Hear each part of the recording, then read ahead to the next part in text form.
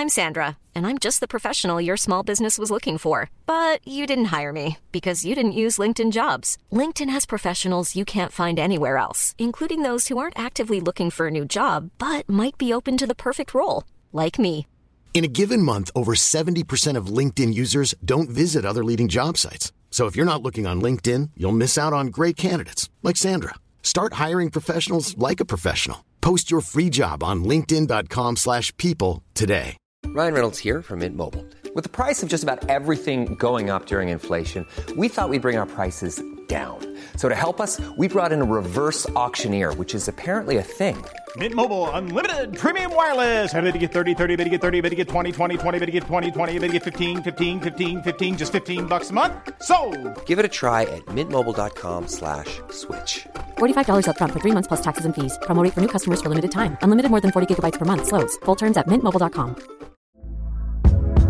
Hey there, it's Michelle Norris. I'm host of a podcast called Your Mama's Kitchen. When I travel, I'm usually looking for a way to find a taste of home when I'm not at home. And one of the things I love to do when I am at home is entertain. And Airbnb allows me to do that. When I was in California recently, I rented a house that had a great kitchen. And when we were sitting around the table, we were all thinking, we're in someone else's house. Someone could be in all of our homes as well. If you have a home, but you're not always at home, you have an Airbnb. Your home might be worth more than you think. Find out how much at airbnb.com/host.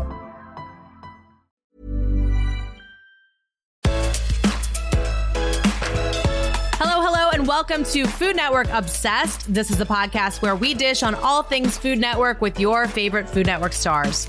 I'm your host, Jamie Sire, and today we have a Los Angeles-based chef to talk about growing up in her parents' Chinese restaurant, cutting her teeth with the Voltaggio brothers, and her must-have Asian pantry staples. She is an incredibly talented chef, owner of the new Szechuan hot fried chicken restaurant called Daybird, and star of Food Network's The Lunar New Year Menu digital series. It's Mei Lin.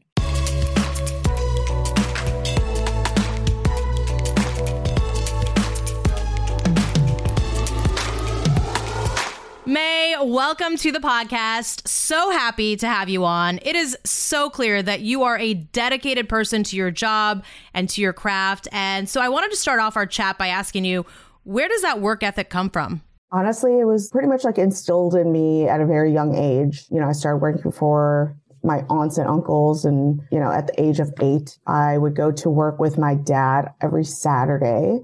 It wasn't just going to work with my dad. It was going to work and kind of hanging out with my dad and seeing like everything that he did on a daily basis and just kind of learning like the ins and outs of the restaurant industry, I guess. Yeah, because your family owned a Chinese restaurant in Dearborn, Michigan, had immigrated to the United States, you know, when you were very young. You remember just like hanging out with your dad. What else do you remember just about being in a kitchen at such a young age? Honestly, I thought it was the best thing ever. But also, I just got pampered. We would be the first ones in there. My aunt would already be at the restaurant as well. My go-to breakfast that she would make for me all the time is a BLT. That's like my favorite sandwich ever to this day. But also just like a good BLT. And it's got to be iceberg lettuce, great tomatoes. And I know this is going to be a hot take, but I had it with Miracle Whip growing up. So Miracle Whip is kind of the thing. On toasted one bread too. So of course, yeah. Yes. Yeah. The nostalgia. Yeah, exactly. It comes back. Exactly. You know, and I don't think most children kind of have that up close and personal experience with their parents' jobs and their workplace. I mean, what do you think you absorbed during that time, just in terms of what you're doing now? Honestly, I knew at a very young age that what my parents did for a living was just like a lot of hard work. It's a lot of manual labor. It's being on your feet for 12 plus hours a day. I mean, how old were you when you decided like, this is what I want to do? I was going to college. It was like my second year of college. And I just decided when I'm like, I'm not happy. Like I didn't really know what I wanted to do. It was just always kind of instilled to me.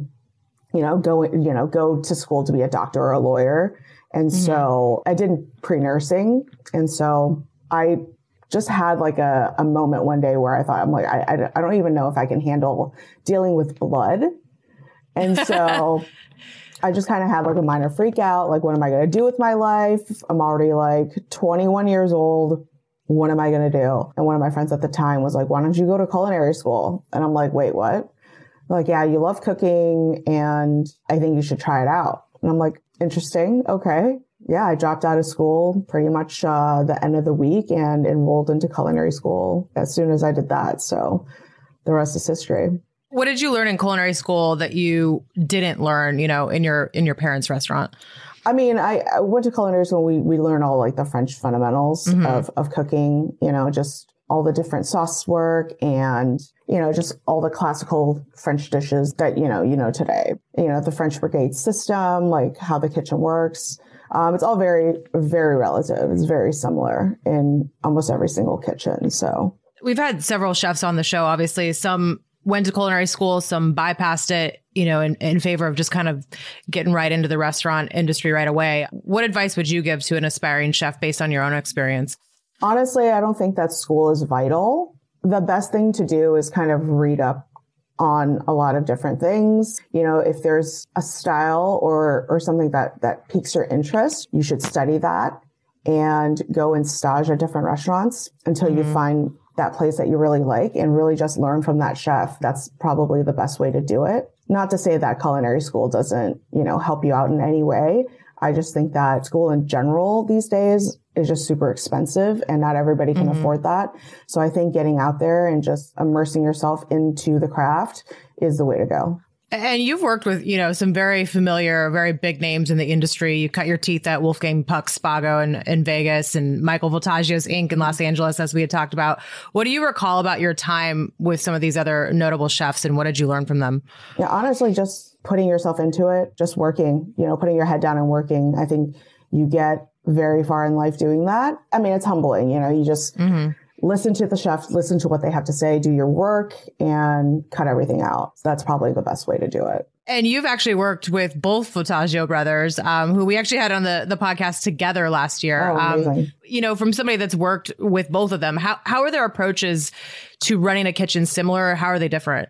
I mean, the approach to running a kitchen is very much so similar. The ease of going from one kitchen to another was pretty easy in terms of, it's things that all the same standards, fundamentals, and the food. I can't say that the food is very similar, but obviously it stems from one place. And so once you know one brother's style, you're going to know the other ones. It was a good transition for sure. What is your strategy for kind of working your way up, breaking the ranks in the kitchen when you've been eyeing a position, like sous chef? It's really just putting yourself out there and making sure that you work harder than everybody else. Obviously, you see someone next to you struggling and you have some free time. You definitely want to offer your help and help everybody out. And that's kind of how it was way back when. It's just kind of showing up early, super early, and just getting everything done, helping others around you, and just kind of setting yourself up for success, but also just being there for others. How important is it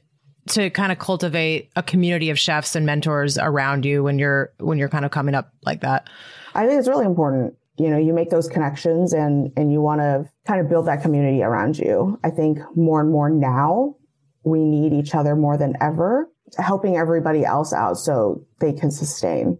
We can only build everybody up to make sure that the industry remains. I think we're in a really tough time now, and that's all we can really do.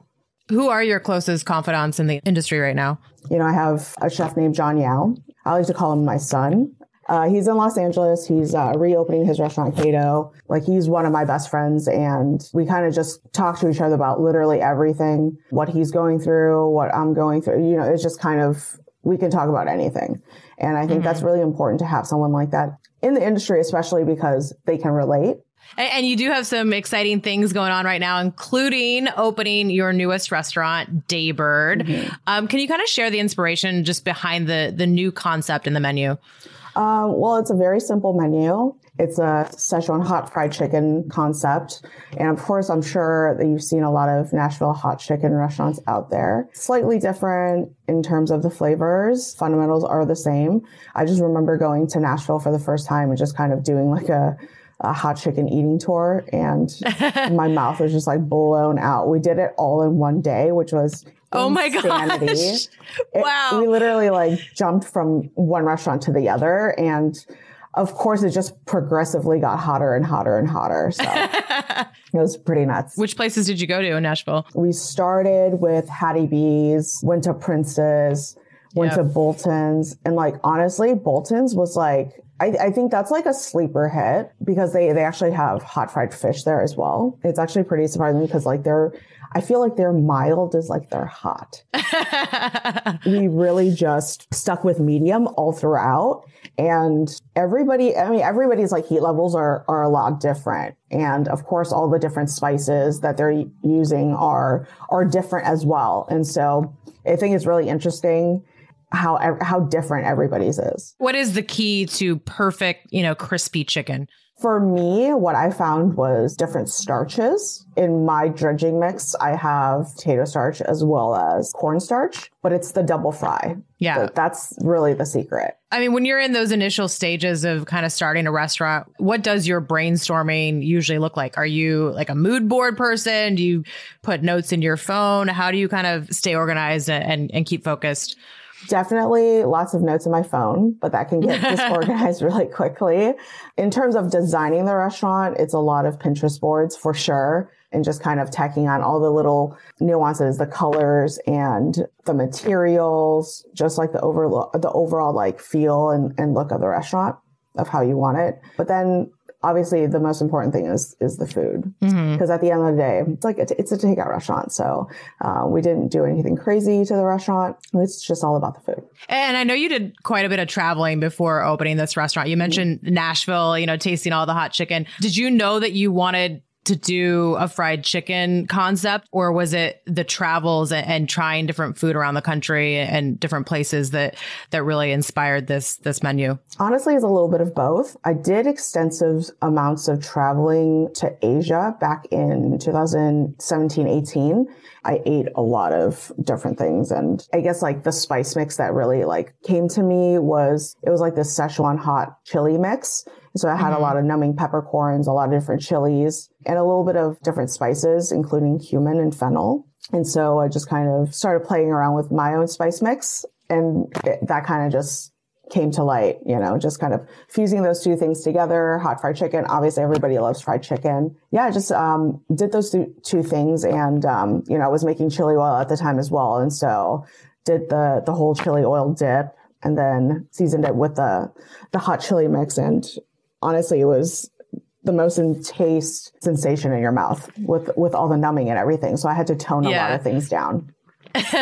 That sounds incredible. I mean, I love fried chicken. Like you said, everybody loves fried chicken. And I love Szechuan as well. The numbing is just like a sensation that, if you haven't had it, it grabs you right away. Are there any, from your travels, whether it was, like you said, that trip to Asia or anywhere else, like specific bites that you specifically remember that kind of, sparked your inspiration? In terms of inspiration behind Daybird, not specifically, just going to Nashville and just immersing yourself into the culture of the city. And there's just so much light in what everybody brings to the table. And so I kind of wanted to bring that to LA. When you personally go to a restaurant, what kind of experience are you looking for? What excites you? What I'm looking for is when going to a restaurant, I just want like simple, tasty, well-seasoned, well-executed food. That's kind of all it takes to make me happy these days. So. What are some of your favorite restaurants, in LA or around the country? One of my favorite restaurants in LA is probably Angler. I think it's just also kind of like a chef hangout. Try to go there pretty much like every week. And it's just like a fun place to hang out, get a few bites, just sit at the bar and kind of chit chat with the bartender. And I mean, yeah, that's pretty much like my go-to place in Los Angeles. I'm actually currently in New York right now and eating some amazing food. Yesterday I went to Lodi. I had a simple chicory salad with an anchovy vinaigrette, and that was perfectly seasoned, very beautiful to look at, and fantastic overall. Well, I have to put that on the list then. You mentioned your chili oil line. You are the creator of Umame, a line of small batch chili oil and also XO sauce. I love both of those things. So for anyone who isn't familiar, what exactly is XO sauce and how would one use it? XO sauce is a condiment It's actually made with a bunch of dried seafood, traditionally with Genoa ham, dried scallops, dried shrimp, and just kind of cooked chilies, garlic, and shallots. All those things are kind of cooked down, each one separately, and then just combined together in like a very, very light chili oil. What's in mine is a little insane, and it's a very expensive condiment to make, by the way, with all the dried seafoods, because there's different grades of dried seafood. You know, you grade it from A, B, C, D, and obviously the higher the grade, which is grade A, the most expensive. And dried seafood is just amazing, and it packs so much flavor and umami. And the ingredients that I have in mine actually are, I have dried scallops. I try to source my ingredients, obviously, from reputable places, but I get my dried scallops from Hokkaido in Japan.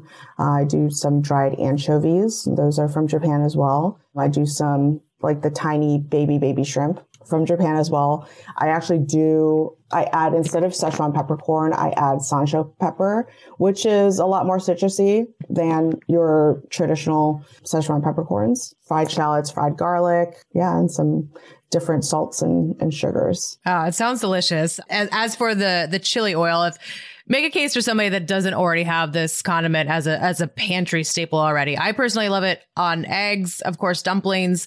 How else can you use it to kind of punch up dishes at home?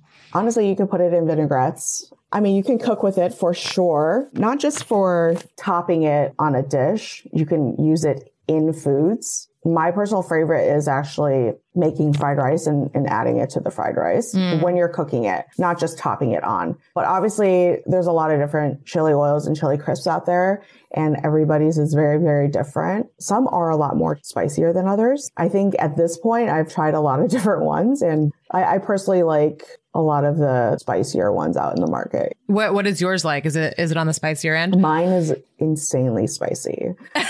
I actually use a blend of 3 chilies. I do chili d'arbol, which is like extremely spicy. I do a gochugaru, which is Korean chili flake.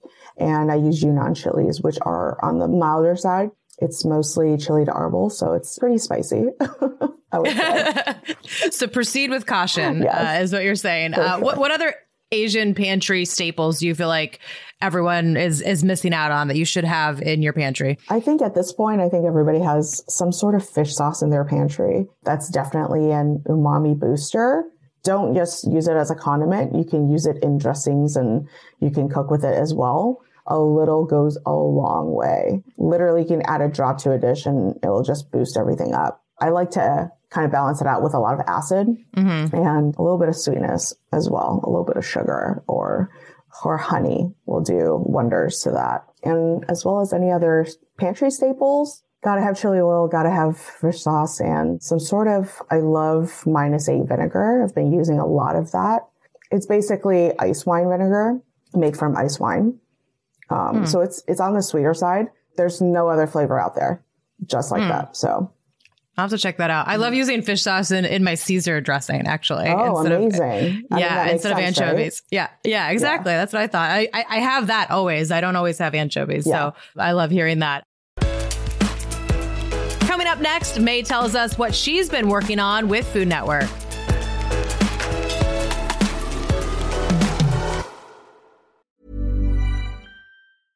This is Paige, the co-host of Giggly Squad, and I want to tell you about a company that I've been loving, Olive & June. Olive & June gives you everything that you need for a salon-quality manicure in one box. And if you break it down, it really comes out to $2 a manicure, which is absolutely insane. It's also so easy to get salon-worthy nails at home with Olive & June. The difference between how your nails used to look when you did them yourself and now with the Mani system is a complete game changer. The best thing about Olive & June, too, is it's a quick dry. Dries in about 1 minute, lasts for 5 days, and full coverage in up to 1 to 2 coats. Visit oliveandjune.com/perfectmani20 for 20% off your first system. That's oliveandjune.com/perfectmani20 for 20% off your first system. Ryan Reynolds here from Mint Mobile. With the price of just about everything going up during inflation, we thought we'd bring our prices down. So to help us, we brought in a reverse auctioneer, which is apparently a thing. Mint Mobile Unlimited Premium Wireless. How to get 30, 30, bit to get 30, bit to get 20, 20, 20, bit to get 20, 20, bit to get 15, 15, 15, 15, just $15 a month? Sold! Give it a try at mintmobile.com/switch. $45 up front for 3 months plus taxes and fees. Promo rate for new customers for limited time. Unlimited more than 40 gigabytes per month. Slows full terms at mintmobile.com. Burrow's furniture is built for the way you live. From ensuring easy assembly and disassembly to honoring highly requested new colors for their award-winning seating, they always have their customers in mind. Their modular seating is made out of durable materials to last and grow with you. And with Burrow, you always get fast, free shipping. Get up to 60% off during Burrow's Memorial Day sale at burrow.com/ACAST. That's burrow.com/ACAST. burrow.com/ACAST. Wow. Nice. Yeah. What you're hearing are the sounds of people everywhere putting on Bombas socks, underwear, and T-shirts made from absurdly soft materials that feel like plush clouds. Yeah, that plush. And the best part? For every item you purchase, Bombas donates another to someone facing homelessness. Bombas. Big comfort for everyone. Go to bombas.com/ACAST and use code ACAST for 20% off your first purchase. That's bombas.com/ACAST. Code ACAST.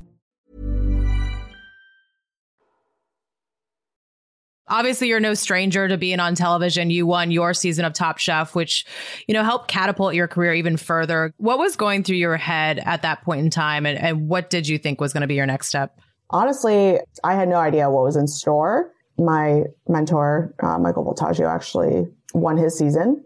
And I know he gave me a little bit of advice before I was leaving for the show. It was literally just put your head down, cook your best food, and forget about everything else around you. And that's kind of what stuck out to me and what I did. Putting your head down and just working hard and just making tasty food. I mean, you definitely did that. And I read that sometime after that, you worked with Oprah a little bit as a personal chef. I have to imagine that was an incredible experience as well. Can you tell us a little bit what that was like for you? Yeah, actually, it's been 7 years now. I think I basically started right after the show. One of my other chef mentors, he became her personal chef. And I guess whenever she'd had like more than like 6 guests over at the house, he would, call me up and I would just drive up to Santa Barbara and kind of help him out. And then it kind of just became a regular thing. And then when he would go on vacations, I would cover his vacation. So that's really how that kind of started. And yeah, we just spent the holidays together and it was so much fun. Were you able to learn anything from her, just from a business standpoint or anything like that? I mean, she's a force for sure. Yeah. And honestly, it's a lot of hard work. A lot of communication is key. Well, fast forward to now, you are the star and host of Food Network's The Lunar New Year Menu digital series, where you gather some close friends, cook up some traditional dishes to celebrate. Can you kind of enlighten us a bit on the origins of the Lunar New Year? Well, Lunar New Year is all about tradition and celebrating with family, just get-togethers, period. Obviously, we're still in COVID and things are a little bit weird, but it's about getting everybody together and just celebrating the new year and, hoping to have a lot of abundance and good luck and wealth throughout the year. It's not about just you. It's about everybody. It's about everybody around you. And I think that's what I love most about this holiday. What kind of foods and dishes are typical for this celebration and what do they symbolize? Tangerines are huge. Basically any type of citrus, some tangerines, pomelos, oranges, they just symbolize wealth and good luck. There's a lot of veggie dishes. There's a whole steamed fish always. And in my family, dumplings are a thing. We kind of make dumplings all day. And actually, the more dumplings you make, the more luck that you'll have throughout the entire year. But also dumplings, they look like the old currency from like way back when in China. So like the old ingots. And so that's why it also symbolizes wealth. And a lot of the different foods and symbolizations of Lunar New Year, they all kind of stem from the same thing. They kind of all have something to do with prosperity and wealth and good luck. It's everything. Words come into play as well. And there's a lot of wordplay. What did celebrating Lunar New Year look like at your home growing up? My mom would get up super early and kind of had the whole spread on the table by 7 o'clock. It's insane because you can't eat certain foods until like the end of the day because you want to offer it up as an offering to, to your loved ones and to different spirits and stuff like that before indulging in yourself. But I always remember eating some pun choi, which is a vegetarian, or not, it's not a vegetarian dish, but there's a lot of there's seaweed and different lettuces and like a lot of different dried seafoods like abalone as well. So that was like the one thing I had to eat before leaving the house. Everybody's household for Lunar New Year looks completely different. Everybody does something just a tad different from family to family. And that's really interesting. You kind of touched on it. What are some of the superstitions that you learned about when celebrating? You cannot clean your house the day of. You have to do all the cleaning prior to Lunar New Year because they say the superstition is if you clean or sweep on New Year's Day, you're sweeping your luck away for the entire year. So you definitely want to do that prior to New Year's Day. The same goes for washing your hair, washing your luck away. Okay. Those are like the two that stick out to me the most because my mom still calls me to this day. She literally called me yesterday to remind me not to do that for the new year. And the new year is literally a week away. How do you celebrate, nowadays in LA or wherever you happen to be for the holiday? It's literally just celebrating with food and with the people around me. I kind of like to mom people, I guess, and shove food in their face. But it all comes from love, right? So just putting it out there for others. Yeah. I mean, that's so cool that you get to share that, on screen in this digital series. Can you kind of give us a little inside scoop on what filming the series was like? Who were some of the friends you invited to join you in cooking and why did you choose them?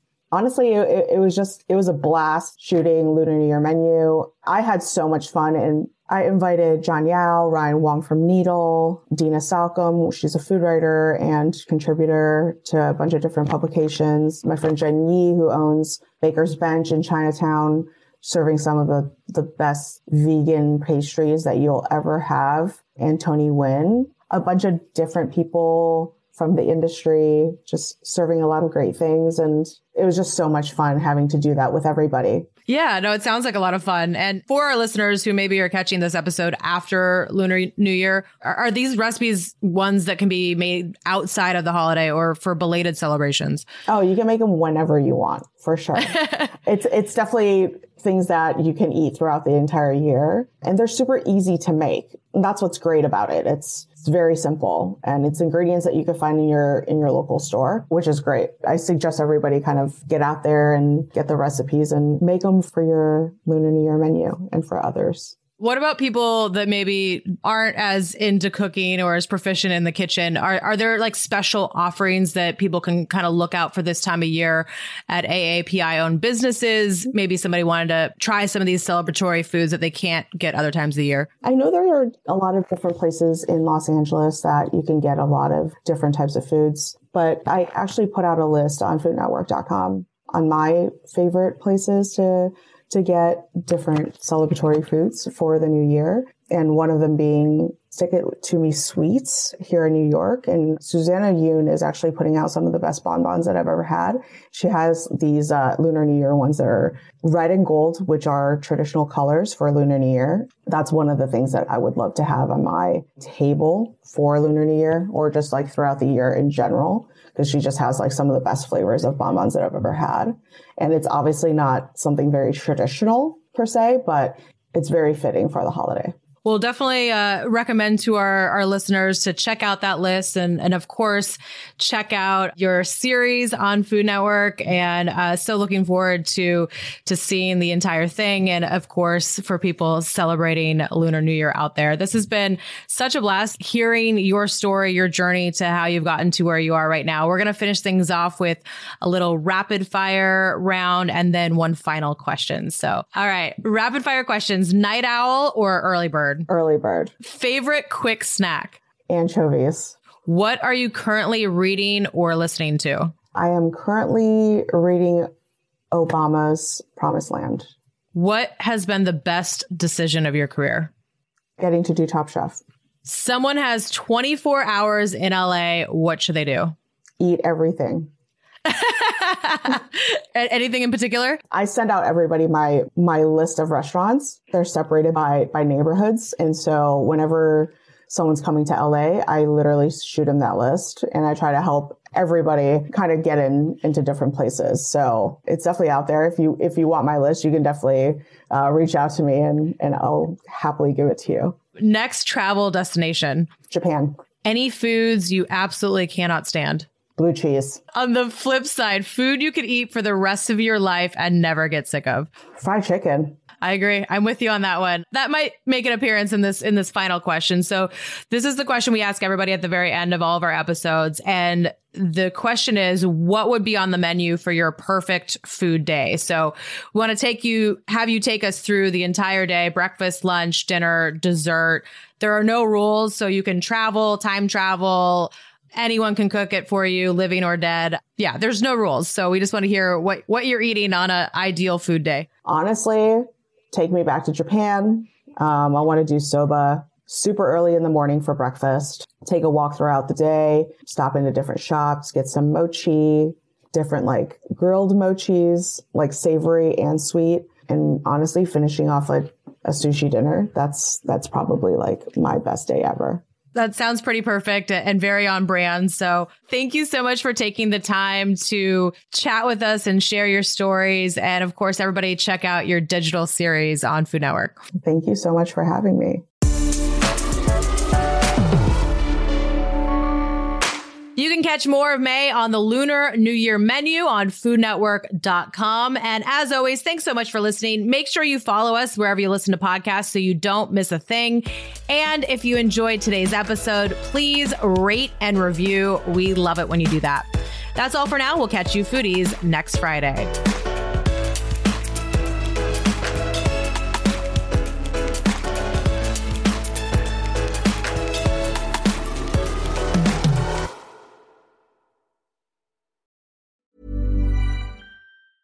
Mom deserves the best, and there's no better place to shop for Mother's Day than Whole Foods Market. They're your destination for unbeatable savings, from premium gifts to show-stopping flowers and irresistible desserts. Start by saving 33% with Prime on all body care and candles. Then get a 15-stem bunch of tulips for just $9.99 each with Prime. Round out Mom's menu with festive rosé, irresistible berry chantilly cake, and more special treats. Come celebrate Mother's Day at Whole Foods Market.